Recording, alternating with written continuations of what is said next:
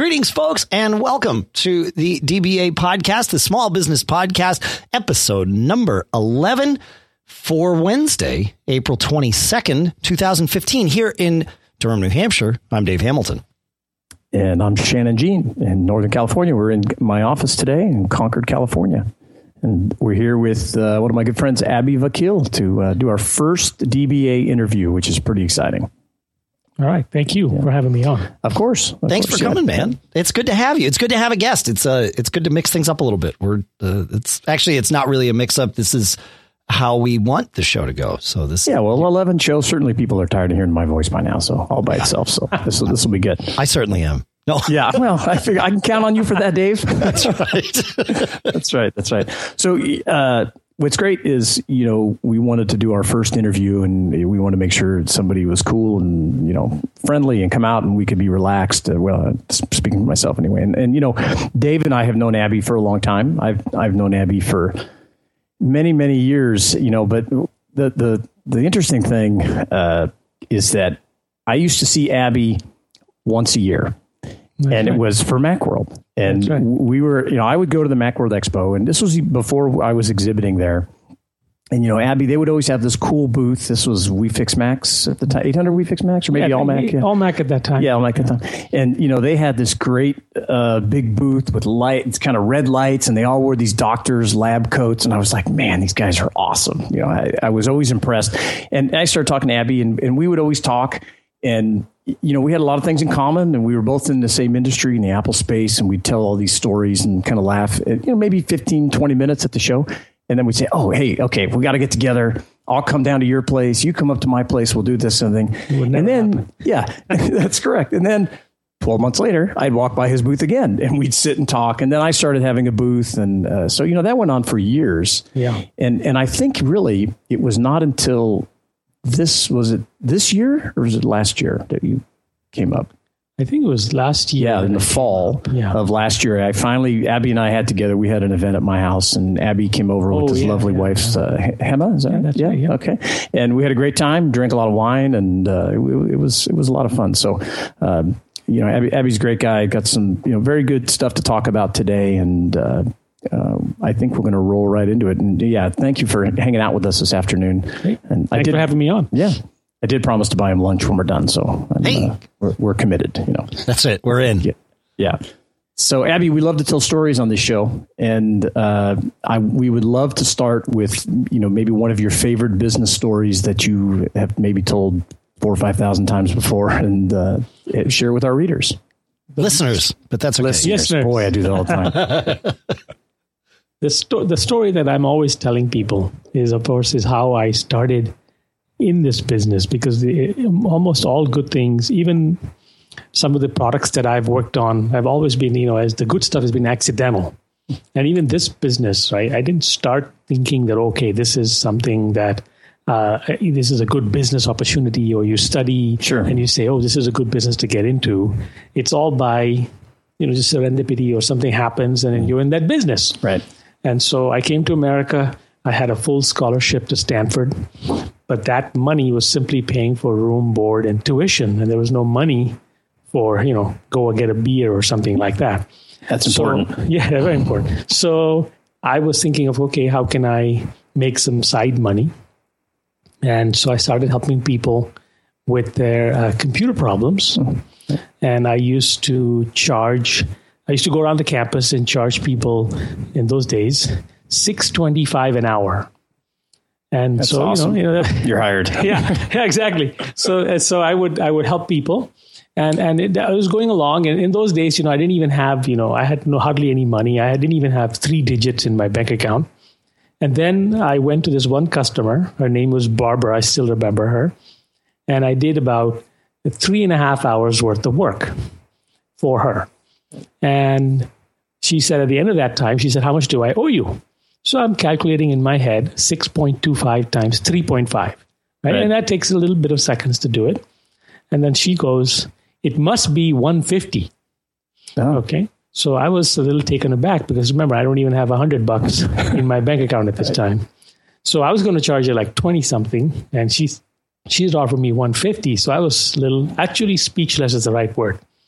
So she thought I was upset with her. She says, okay. 175, no more. Wow. So being quiet really paid off. Yeah. So I said, wow, there's a real business here because I'm charging $6.25, but the customer is willing to pay, more like $50 an hour. Right. So that was one of the first lessons that I learned, which is in pricing your service or your product properly.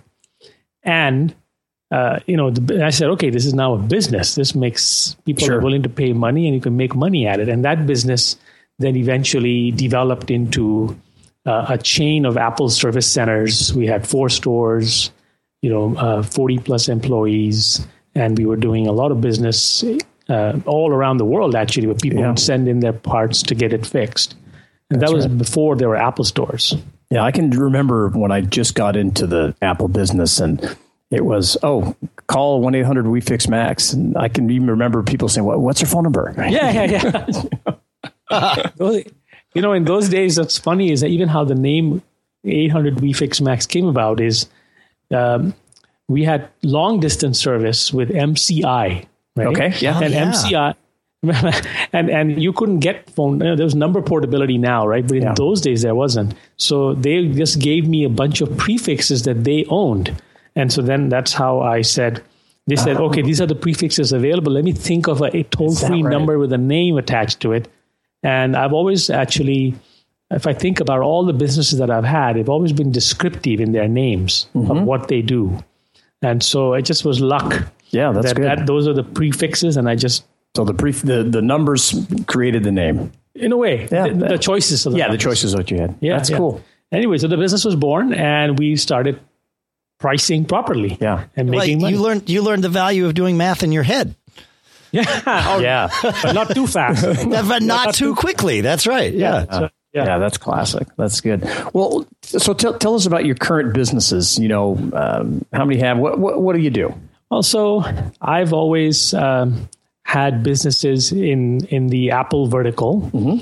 Currently, so I started out in the service business. Right. So that was mainly fixing people's computers, it's hardware, software. In those days, there used to be a lot of hardware and a lot less so on the software side. And then that allowed, because I was in the service business, allowed me to do other things in the same vertical. Almost all the businesses that I've been involved with, either as a founder or as a co-founder, is always in the Apple space. And starting out in the service business, you get to talk to the customer, you see what they need. And then I was able to co-found another company that started designing accessories for Apple. Right. And so we've been in the space for so long, you and I, Shannon, especially, that even when Apple was going out of business, right, is when we were... those were the best of times. Yeah, those you were thriving. Seemingly, yeah. I've always said to people always come to me and say, Apple is doing so well, you must be doing so well. Yeah. And they have no idea that actually the best times in this business were when Apple was doing so bad. Well, you're counterintuitive, and not everybody ignored the business for so long. That's right. We were thinking different. Yes, we were. Yeah. Well, there was less competition, is what it was. Certainly, there's more dollars poured into the Apple market in every corner of it, right? I mean, because the three of us kind of represent different aspects of it, but. Yeah, it was way easier to make money when Apple was beleaguered because there were less people trying to make money in the Apple market. Oh, absolutely. And I remember there was a time when, as part of the product development company that I was involved in, we were making power supplies for G4s and G3s, the AC adapters, right? And there was nobody interested there was no Chinese company interested in making those. And we did a rip-roaring, we were doing 20,000 units a month, selling third-party AC adapters, right? Wow. To charge your G3s and G4s. With the standard power plug. Well, the ones from the G4s, right? The round barrel ones. Yep. Not before they went to MagSafe. Yeah. So that was a great business, and nobody else was competing with you. Yeah. So you could have nice margins, sure, and you could afford to make mistakes. Yeah, the pie was smaller, but it was far less players wanting to take a piece of it. That's right, and that's another thing is right. You can't go to where everybody is. You can't go to where the crowd is. You have to go to where the crowd. You have to zig when everybody else is zagging or whatever. Yeah. And that's those were good days. Yeah. And now we ride that momentum today. Sure. Yeah. And we talk about that a lot here. Staying out of the middle. Trying to come up with things that everybody ignores. I always make the comment, most of the biggest deals in my life have always been for what other people thought was junk. Yeah. And because they ignored it. That's right. And so you kind of sniff it out. And that sounds like you've done similar stuff. Even like, for example, let's say one of the products that I was working on was a battery case for iPhones, right? When it first came out. And everybody, now is focused on making power banks that have, 10,000 milliamps or 15,000, but nobody's making these thin ones just for like a little bit longer. So you got to think differently and make product that not everybody else is making. Yeah, no, that's correct. Yeah, that's cool. So what was the first business that you started up? The first business that I ever started up, this is also a funny story. And so I came to America, and in America, they have ice cubes. Okay. Right. But in India, which is where I was growing up, they didn't have ice cubes back then. So it's a funny story because in India, you would buy ice in blocks. Okay. And people would have ice picks. And if you ever had a party in India in your house, then you would have the ice maker in your fridge with the ice tray and all that. And then you'd have to go around like a beggar with your ice bucket to your neighbors and say, I'm having a party. Can you lend me some ice? Right. So I said this. So I saw that people in America were selling ice cubes in like bags. So I came back during one summer and I said, let me start a ice cube making business. Nice. Okay. And that was the first business that I ever had. This is before my Macintosh consulting, $6.25 an hour type things. And I was, and that business was the first ice factory in India at that time, selling cubes of ice. Okay, right. And of course, I had to go back. So eventually I sold it. Okay. But it has a good lesson in there in the sense that I also, remember I was telling you I have all descriptive names. So I called that company Pure Ice. Pure Ice. Right. Yeah. And that was the name of the company. And one of the lessons that I learned was I was so focused, India is not a very clean place. So I was so focused on living up to the name Pure Ice, right, that I didn't focus as much as I should have on, say, selling or marketing. And so I spent a lot of energy on trying to live up to the name.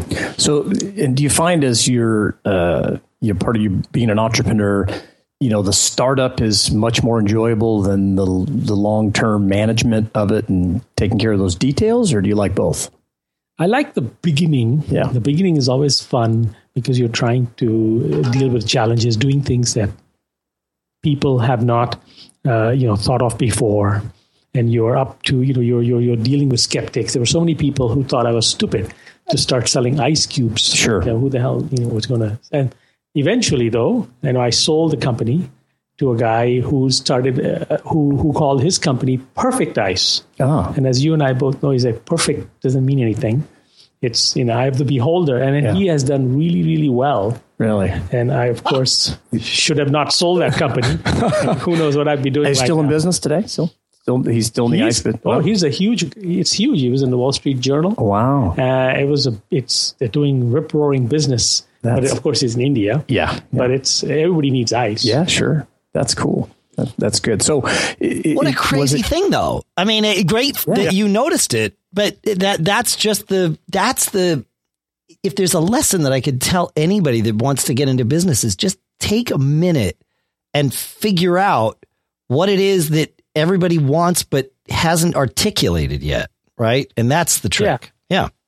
You have to just, business opportunity is all around you, actually. Yeah. And you just have to be thinking like that. I think you need to have that sort of a mindset that looks at, some people look at problems and they just complain about them. And some people look at the problem and say, this is how you could solve that problem. And that's how sometimes businesses get created. Yep. So like the first iPhone case, we were the first company, Fastmac was the first company to make a case for the iPhone that has a battery in it. And we won Best of Show at Macworld back in 2008, right after the phone came out. And I just knew that this phone's going to be running out of battery. As you're going to still running out of battery. Running out. Yeah. And so you have to look at that as an opportunity. Every problem, there's an opportunity behind it, and you just have to look at that. Yeah, it's powerful. That is really a good thing, a good observation to repeat over and over because you miss those things. Right, because it's the kind of thing that when people hear it, they say, "Oh, of course, yep, every problem is an opportunity." But until you take a problem and make it an opportunity for you, I think it's hard to grasp just how powerful and how much of a truth that is until you've done something. And then you're like, well, wait a minute. That was way easier than I thought it would be. Not that being in business is easy, but it is easier than you think it would be. And I think most people feel powerless to change those problems that we find each day, or those things you're like, God, wouldn't it be great if someone did X, made ice cubes, Yeah, that's cool. That's great. So, I mean, you started the ice business. Was it your goal to be a business owner? I mean, was that where you were headed? Or what was your... it was actually just a summer break, so it was just something that but I think I've always been entrepreneurial when I was from the earliest of days. So I didn't think that I will be a businessman or that I will have companies or things like that. I was just always entrepreneurial in nature. And so therefore, if you're thinking like that, you're thinking of opportunity is around every problem, then you're going to be eventually getting into business. You can be in the right place. Yeah. And then you just have to have luck. Luck is something that is always underrated. So you have to have, good timing is very important too. There has to be some luck, of course, hard work, but you have to be thinking differently or thinking of the problem and thinking of solutions to the problem rather than just bemoaning the problem. Yeah. There's a lot of people, there's a saying, they spend 80% of the time complaining about the problem and 20% of the time thinking of a solution to the problem. And if you just, forget the problem, don't complain about it too much. Just think of ways to solve it. This will help with communications with your wife or, business in general. Yeah. And I would say entrepreneurs often use the word luck. Oh, I was lucky. I was this, but I actually think it's not. It's your mindset. You put yourself in the position, you cast a big net and this stuff comes to you. You're fortunate that you were there, but it starts with the thinking. The luck happens to find you and you tend to be a magnet for it. And because of the way you think, not because, I just got lucky and I met this client. Well, you were in the right place to meet that client and you were ready to receive them. You create your own luck in that you, like you said, you create opportunities. Yeah. Go ahead, Abbi. Sorry. Yeah. No. Sometimes I think entrepreneurs, some people sometimes are not, wanting to just, you'd come out, if you don't talk about luck, I think sometimes you come out looking too, I don't know, like an ass or something. Yeah. So you big ego or something. Yeah. That's how I usually look. So you just, you want to definitely, something out there is benefiting you, and you don't just take all the credit yourself. That's correct. Yeah. No. Yeah. You have to stumble into the right opportunity. The trick I find is just stumble a lot. And then eventually, true. You'll find the right. Just like playing a lot of hands at blackjack or investing in private investing in a lot of companies, one of them will hit it big. Right. So you just have to keep on at it. Yeah. But there's a lesson in there too, is that because one of the things that is that I've done so many different things, right? Sometimes I'm going along, and some of the mistakes that I've made is that I've gone along, I had a good idea, and then I did it for a little bit, and then I gave up too quickly. And I moved on to something else. Whereas if I had perhaps stuck to that business, who knows where I would be. Well, and what do you think that reason for giving up? Because I mean, I have some similar issues with that too, where you go a certain point and you're like, well, is it better to keep investing your time and money? Is this it, or do I need to focus somewhere else? I mean, what is it you think that causes that? I have a feeling that it's a combination of whether having some self-doubt. And if you're a smart person, then you have to have doubt, right? Because you're thinking about all the things that can go right or that can go wrong. And sometimes you listen to those things that can go wrong more than the things that can go right. And so you have to have some confidence that you're on the right path. And then, I don't know. It hasn't. Sure. Why have I moved on from certain things that I shouldn't have, perhaps? Is that because I think I didn't believe in my own self in those for those things, even though I had the idea to begin with. Is that I should have just kept at it, but I didn't. And it's a very hard one, but when to give up and when to continue, because you've already sunk all this time, But, what I found is that what I've sunk already. So it doesn't factor into, like, there's many times that I've spent a lot of money in development of some, plastic mold or something else. And then and people always say to me, we've spent all this money already. Can't give up. Let's just spend another $5,000. But I just think of it as, hey, that money that I already spent is gone. So now we're just talking about the next $5,000. That's a really good lesson as well, is that, it's okay to give up sometimes, especially when you think, but it is tough to make that distinction of, okay, am I just, because as an entrepreneur, and it sounds like you and I do similar stuff where there's so many different opportunities you think about, well, I could do that. We ought to do this. And it's very easy to get spread thin. Yes. So that's a tough thing. How do you, as someone who has made a career of spreading himself thin, I'm curious how you keep that in check. Like what things do you do to ensure that you don't spread yourself too thin, or don't you worry about it? I'm not very good at it, to be honest with you. But what I always struggle with is saying no. I think that's one of the hardest things is to say no to things and to have the confidence in what you're already doing is all right, and then not to say, there's a movie out called Yes Man, with Jim Carrey in it, and he says yes to everything, right? And it creates a life for him that is totally different than the life he was leading. And I think in business, if you just kept saying yes all the time, then you're not going to be focused. And and one of the lessons that I would that I wish that I knew early on was where to say no more often, and to not try to please too many people. Yeah. It's hard. It's tough, right? Well, especially, when you're in business for yourself, and especially, I think all of us in some way kind of started in that we're going to help people fix their computers realm, right? Right. Yes. And so that is fueled by being a people pleaser, right? And also fueled by never turning down a gig, right? Somebody calls and says, my computer's broken. It's like, well, that could be $200. I should go get that $200, right? Yeah. And so it's really hard. Yeah. I used to say yes to people, and it was like midnight, and so of course. But that was a different time.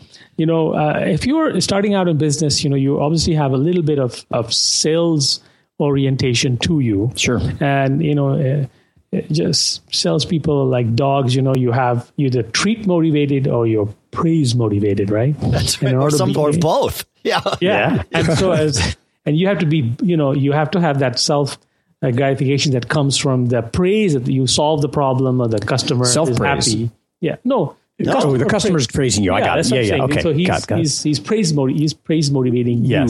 And then the treat is the money, right? So you need that also. And so, but you got to say no sometimes, even though you want that treat, but you can't. I think that comes with time. Yes. It becomes easier. In my experience, it's much easier to say no now than it was, 10 years ago, whatever. Yeah, it's just like, totally. Yeah. Well, a part of it is you don't know when you're just starting out in business, you don't know where the next $1,000 is going to come from. And so you're hungry. Yeah. And so to say no could mean, the phone's, there's no guarantee the phone's going to ring tomorrow, but it did ring today. You know what I mean? Right. And so it could be midnight. It's midnight, but it rang, right? But it rang. Yeah. This is not bad. Yeah. Yeah. But it is bad at times. Like you said, you got to learn to balance it. Yep. It can get bad because I had a stage where I was just taking like any and every gig, I was just like you were talking about, I would just say yes to, and then you don't have you forget about life. Yep. And so you got to have, and then you also, it's bad for you as a business person because you're not getting reading, for example, or you're not doing something completely different that actually helps you to spark other ideas. So you can't always be working, which I wish that I could follow my own. Well, it's hard. But it's a blessing and a curse, right? You really enjoy what you do, which in turn causes you to work more. But that I say work in parentheses, because there's varied descriptions of that, and I often don't think, I'm like, is this really work? This is great, Right. You touched on something there, Abbi, that is a topic we've explored a little bit, Shannon, but we've kind of had on the list of something that we'll probably explore a lot more. And that's stopping working or doing something else. And you mentioned reading as something to give you that spark for the next phase of whatever it is you're going to do, or a refinement to what you're doing. But you need that distance to give you the ability to think of these things. What you mentioned reading. Is there anything else that comes to mind that you know works well for you to give you that space? I think you have to, if you can, and if you can afford it, you should do something completely different from your work. It could be a sporting activity, or you could go dancing, or anything that has nothing to do with your work. And then that's when you'll get something, your brain will create something for you to think, that'll then come back when you come back to your work. If you just have only thinking, if you just have, it's like tunnel vision, I think. So you got to break and do something else. And I don't think that's something like, okay, I went home. Like sometimes I wish that I didn't take my computer home, actually. Yeah, sure. There was a time when I wasn't taking my computer home, and I would just, when I was home, and I wasn't working. That's nice. And now I've sometimes I find myself in the morning, I'm answering emails, and then next thing you know, you're still in your PJs and it's 11 o'clock, Yeah, that's true. And so, I can remember, Dave, talking to you years ago about taking long drives when I was traveling a lot and, being on the freeway. And Abby, you mentioned tunnel vision. Sometimes that Highway 5, tunnel vision out here, it's our big long highway. There's nothing there, some stinky cows, some fruit trees and stuff. But just especially at night for me, sitting there and just, your mind just starts to wander, and it really can lead you to some, incredible places. And to your point, you're disconnected from everything. Maybe not so much anymore with your smartphone in your pocket, but hopefully if you can get away from that and really, spend some time. Sometimes like I go on a drive, but I don't listen to the music. Yeah, I'm just driving. Yeah. I turn the music off, and then you're just thinking. Yep. Yeah. But I think but then your brain still comes with business thoughts, right? You got to do something else. Yeah, I agree. I find that I have to focus. If I find an activity that takes my entire focus, and driving can be that at times. Again, it depends. Being in the shower can be that, but also like you said, playing a sport. I'm a drummer now. Of course, that's its own problem, because then I get offered gigs and I don't turn those down, and it becomes its own business. But the actual act of playing the drums, and not necessarily the business that's around it, is that same kind of, I'm totally focused. And so it does force me to stop thinking about work. And that's a good thing. It really does. It is. Yeah. Yeah. Actually, speaking of shower, so one of the luxuries that I afford myself is that this is probably not a good thing to say on a radio. It's a drought. With the drought going on, but I take extremely long. My family complains about this. Right. Really long showers. But that's because because I'm so dirty or anything, because I'm just thinking a lot. And it's just and that's one time when there's nothing. You cannot be doing anything. Yeah, that's good. And then you can actually plan out your day. You think about things, And so I use that time, and then it's shameful how long my shower is. And the water is also quite hypnotic. It sort of brings you to a different state of mind. Yeah, that's true. It's kind of like your isolation tank thing, Dave. I've done it, but I fairly regularly I do those. They call them sensory deprivation tanks, but they're not. Isolation tank is probably a better term. I'm sure you guys have them out there, but I've never done it, but I'd like to try it sometime. Get a massage. Massage. Same kind of thing. Yep. Yeah. And I actually find that once I had multiple businesses, I could disconnect from one, and in doing work on another, I often would come full circle and go, oh, that's what I need to do in this one, or I could, that's a great idea. Let's push it across these different things. So, that was helpful for me too. Yeah.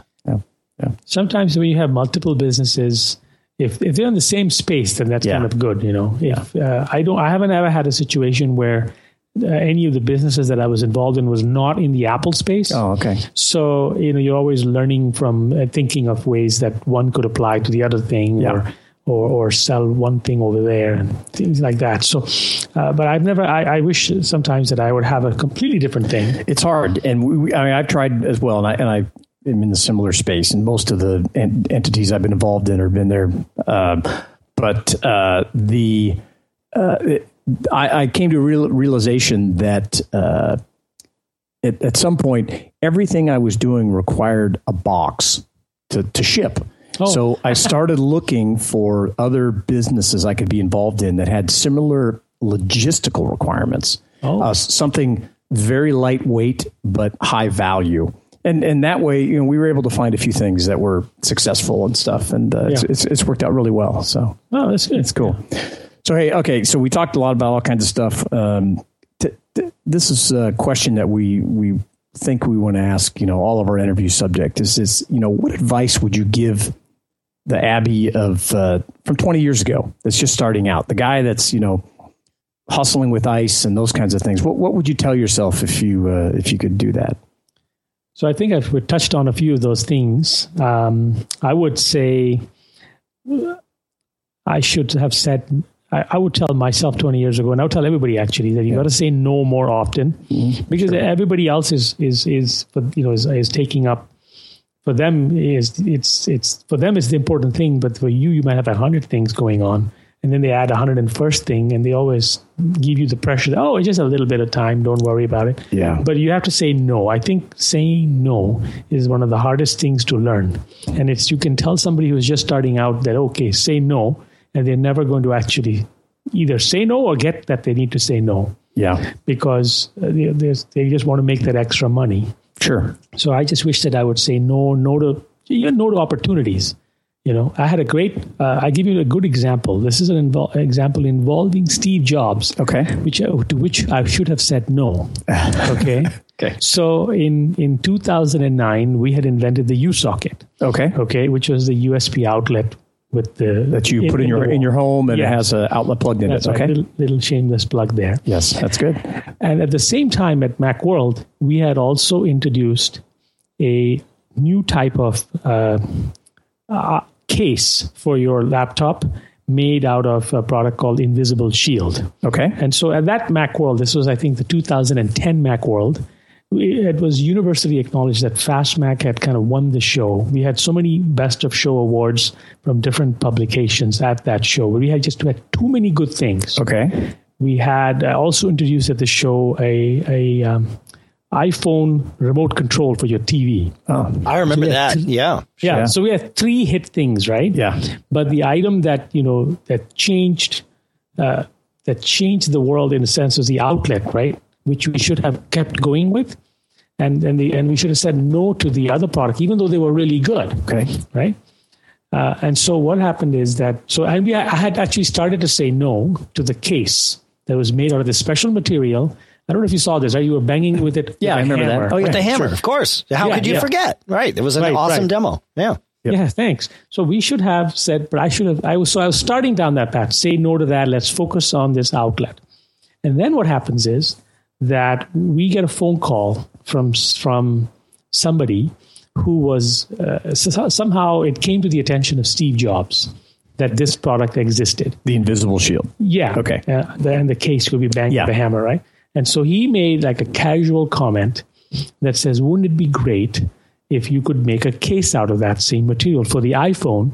And this was the time when they had that iPhone 4 controversy where they were giving out free cases to people. I don't know if you guys remember that. Antenna Gate. Yes. So, and it's amazing, by the way, what happens at Apple when Steve Jobs says something or used to say something. Yeah. Because we were trying to talk to people at Apple about trying to do something with this material, and they were not very interested. Okay. But the minute that somehow, that was, I think, this March or April of that year, the minute that he made some sort of a comment, right, it was just amazing how many meetings were all of a sudden available, and all kinds of people were talking to us. Powerful. Right? And it was all because he made this one comment, and then everything was all geared towards this demo. Okay. Right? And we had to give a demonstration to Steve. Not me personally. Sure. But somebody else was going to give a demo of this product. And he had to have it by a certain date. Right? And so we stopped everything that we were doing, right, to focus on this Steve Jobs demonstration. We made one mold, but just in case the mold didn't come out, we made a backup mold. Can you believe that? That's a lot of money was wasted on this, right? Yeah. And in the end, nothing really came of it. Okay, so we didn't get. Did the demo go off okay? The demo, no, there was something. Oh, I think he got sick or something happened. I see. So it actually never. The whole thing, the meeting with Steve Jobs never happened. I see. And we never got a chance to show him. Okay, but the product was made, the demo was made, and then we actually showed it at the next year's Macworld. But anyway, the point is that summer, everybody was waiting for the USocket. Okay, and there was a lot of talk on Engadget and all that. Hey, this product is vaporware. But what they didn't know was, as a company, we were a small company. We were distracted but everybody who's in the Apple business has this dream, right? I want to work with Steve Jobs. Sure. So we got distracted, and instead of focusing on the product that was, that we should have been on, we were taken off. But that's when I should have said no. Said no. Yeah. Saying no to Steve Jobs is a hard thing to do. Well, anyway, like he said himself, it's always easy to connect the dots after the fact. Yes. Comment from his book. That's and right. So, you can't beat yourself up too bad. But so that's what I would tell if I could say no to myself. Yeah. Or if I could tell myself to learn to say no. I still struggle with that today.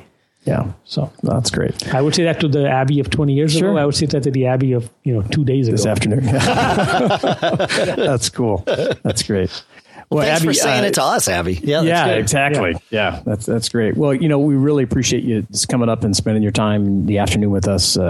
Some great stories, really good lessons. I've always admired your success and all the stuff that you've done and the products you put together, and it's great, being able to sit and talk with you on the show. Thank you for having me, and I think this is a great idea to help people in small business, and I think everybody could learn from you guys and other people you're going to have on how to build their business or grow their business or even start a business. That's right. That's the idea. Good work. Thanks. Yeah, we love talking about it. Awesome. Well, thanks everybody. And any comments or questions and questions for Abbi or for any of us is feedback@dbapodcast.com. We'd love to hear from you, and we appreciate the feedback we've been getting. We talked about the reward and praise part of things, and we love that stuff. So.